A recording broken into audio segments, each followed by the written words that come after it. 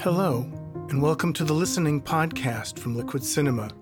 These have been quarantine stories, and this will be our final episode of this series. We hope to be back at some point later this year with another season of interviews. But in the meantime, we have reached a new point. The quarantine isn't over, but all 50 states are now starting to lift some of their restrictions in one way or another. It's a bit confusing, and if you stay tuned, we'll go over some of the things that have been happening and are yet to happen as we start to emerge bit by bit from our stay-at-home isolation, work from home, create from home. It's been tough at times for our friends, for our loved ones, for us. And I want to acknowledge that we've all been through something and are continuing to go through something that's been really difficult and unprecedented in our lifetimes. We still don't really know what the so-called new normal will be, but some things are going to be different forever. Some for worse, and frankly, some perhaps for the better, but it remains to be seen. This is the Memorial Day weekend. Summer has begun. And people are definitely feeling it. LA, where this is being recorded, really has been a bit of a ghost town. I've mentioned it before. But now people are packing the beach. People are going for walks. People are going for hikes. People are in the parks. People are absolutely starved for human interaction. We should discuss a few things about the state of the country. The administration has opened up the option for religious organizations to start holding in-person services in lieu of state restrictions. I think it's worth pointing out that a virus doesn't know anything about religion, politics, or economics. It simply spreads from human contact. And the more human contact, the more this will spread. There's no question there will be additional spikes and waves of this virus. And with that, the hospitals that we are all relying on will once again see beds filling up, although the good news has been that it has gotten better. Alaska reopened the state to a back to normal, according to the governor. Is that a good idea? Hard to say. Kentucky and Alabama opened water parks and amusement parks. Can't say I would go. Not yet. I think we're a little ways away from that. Texas and Florida said that nail salons and hair salons can be opened, restaurants and gyms as well, with pretty much no restrictions, even though there continue to be upticks in infections and deaths whenever restrictions have been lifted. But at the same time as some more conservative states, and why is it that more conservative states feel that it's okay to go against science? Is conservative politics really anti-science, or is science just inconvenient? I'm really not sure. The state of Minnesota has restricted in-person dining, even though restaurant owners who are putting up plexiglass shields and air filters are complaining, but they've held true to that restriction in the meantime. Here in California, although you can go to the beach, it's swimming and running around only. No sunbathing, no picnics, no chillaxing. No chillaxing at the beach. New York. Campgrounds and RV parks are opened, and the beaches are open, but only 50%. Here in LA, I've noticed that even though beaches are open, the parking lots are still kept closed. And I suppose that's just to prevent an absolute mad rush of people coming thinking they're the only ones. So generally, it is state governors who are calling the shots on a state-by-state basis. But the federal government has been counted on in the past to make major decisions. The CDC, FEMA, Center for Disease Control, CDC, usually have very specific guidelines, and governors go along with those guidelines. But it's been confusing. Although the CDC has put out very, very limited guidelines, the current administration has basically sent out the message that conflicts with that quite a bit. What is clear is, and the CDC has made this a very clear need for any business to reopen, people are still expected to wash their hands regularly, 20 seconds. That's actually a long time. I was usually a get in there, little soap, little water, towel off and get out. But 20 seconds, I count down backwards. And that seems to help. Minimum of 6 feet. And there are people who say that 6 feet is truly a bare minimum. The big one has been masks. I've been seeing a lot of videos getting posted online of people trying to go into department stores that are reopening, big box stores like Walmart or Costco or others, and refusing to wear masks. And not only refusing, but actually willingly get into fights, physical fights, screaming matches over their right to not wear a mask. And that isn't a right. Again, viruses don't know about the Constitution, the Bill of Rights, the First Amendment. They are spread through human contact.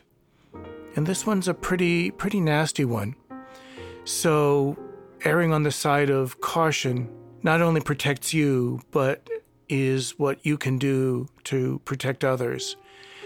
It's a need for solidarity. It's not unlike vaccinations, which have their own detractors for some reason. Certainly in the state of California, here in Los Angeles, the city, and I believe the state, have made masks mandatory if you are outside your home. My wife and I have gone along with that. My friends go along with it. Walking around our neighborhood, we see maybe 20 to 30% of our neighbors wearing masks. I don't understand it, and it's a difficult problem. You know, how do you solve a problem like that? Do you yell? Do you joke? Do you ask questions? Finally, the other thing that's being suggested is the disinfection of any surfaces you touch, be it incoming packages that you get through FedEx, UPS, or the post office, items you bring back from the market that may have been touched and put back on the shelves.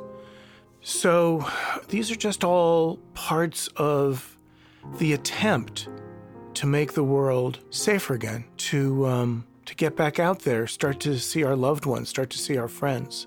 You know, I think we're going to start to see schools and businesses opening up a little bit at a time. School is closed for the summer, of course, but some schools have announced their willingness to have in-person schooling in the fall. Some have said that they will stick to remote classes when classes do start up again. I think we've seen the end of self-serving restaurants, soda fountains, salad bars, buffets. I think we are going to see restaurants push tables apart. You know, certainly over the years, I've noticed that restaurants, and especially higher-end restaurants, have slowly over the years added more tables, more seats, packed people in. I know that restaurants function on slim margins, and running a restaurant is one of the hardest things to do successfully. But they've certainly taken advantage of that by pushing tables together and packing each room in. That may have to change. Does that mean that restaurants that were already very expensive are going to have to be even more expensive? I don't know, but it's going to change things. The schools that do decide to open classrooms will have to agree to space students apart and wear masks, and probably put an end to communal areas such as playgrounds and cafeterias for the time being. It'll be interesting to see how people take to returning to mass transit in any significant way.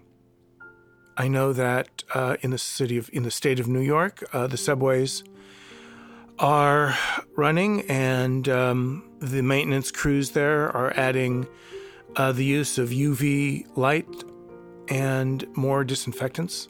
Childcare is starting to resume with childcare providers wearing masks and coverings. You know, what'll really bring about serious change is the creation of a safe and effective vaccine.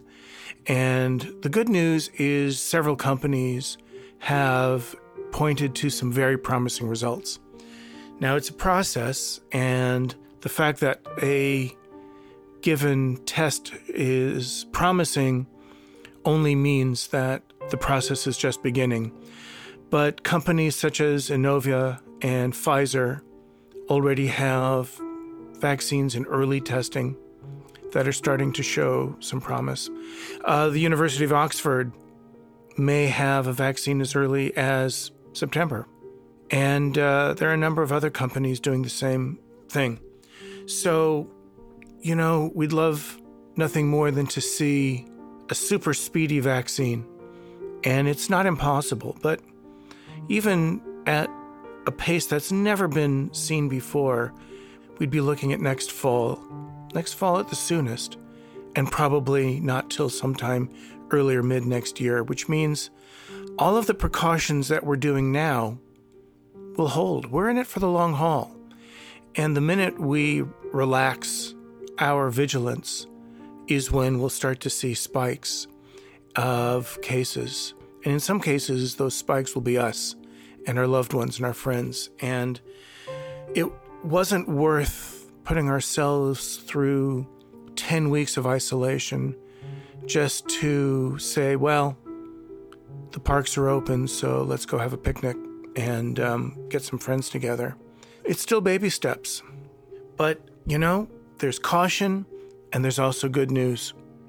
And in addition to seeing that there are vaccines that look very promising for fast tracking, there's other reports out there. There's an Israeli company with a prototype self-cleaning face mask that kills pathogens simply by plugging it into a phone charger. And they hope to make that available in the U.S. for $1. A student named Nathaniel Moore started Gowns for Good, asking graduating seniors to keep their caps but donate their gowns to hospital workers who are short on PPEs. He's collected about 10,000 gowns to give to frontline workers, so good on Nathaniel Moore.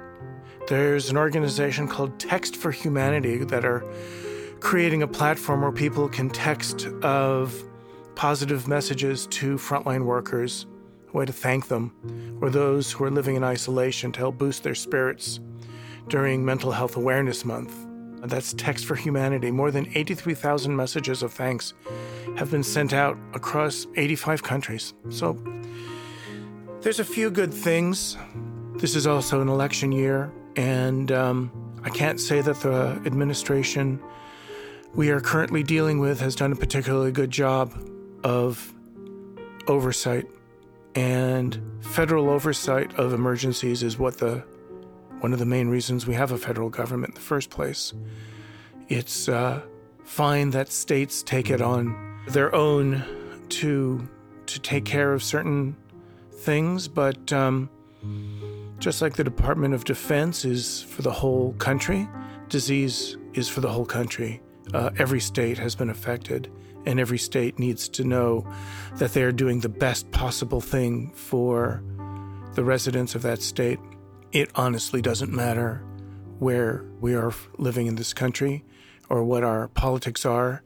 If our governor is conservative, liberal, whatever, in the middle, it would have been better to have a cohesive plan. But there are some governors who are doing an amazing job. Not all, but some. And hopefully those politicians and leaders who understand what a pandemic means will bring something good to this experience. And, my guess is that there are some things that will be lingering echoes of gratitude and a sense of what is important in life that will resonate from this. You know, the stories that we've told on this podcast over the last couple of months have varied, but one of the real messages has been about taking advantage of this time this pause button to acknowledge what we can all be grateful for, and using this time not only to reach out and make contact with people that we don't spend enough time and energy contacting, but also to take this time that if you have a creative part of your life, if you're a writer, a musician, a songwriter, a composer, a painter, that this has been a little bit of extra time away from all of the distractions that we are presented with to make, to do, to share. And friends of ours have been pouring out thoughts and feelings and ideas and music at an incredible pace. For the friends of Liquid Cinema, we're all so used to the deadlines and pace of the normal that we've had. And having that shifted from a lot of us has been a shift in our thinking, a shift in our priorities, and a shift in how we choose to spend time. And I'd like to think that some of that won't change, that as it becomes safer and safer to travel out, safer to be with loved ones, safer to be with friends, safer to be in public in general, that it means not forgetting about ourselves, about taking care of ourselves as human beings, as creative beings. It has certainly been an opportunity for me to have a little more solitude, a little more unstructured creative time as opposed to structured creative time. And hopefully it's been that way for a lot of you too. Anyway, this has been the Listening Podcast from Liquid Cinema. You can check out Liquid Cinema at liquidcinema.com. You can find me at jeffrona.com. We're also all over social media. The Listening Pod, Liquid Cinema, and me. So stay in touch. Please let us know your stories, how your life is going. And we have done this together. And there's still a lot more to do and a long way to go. But it works best when we do it all as one. Take care, stay safe, wash your hands.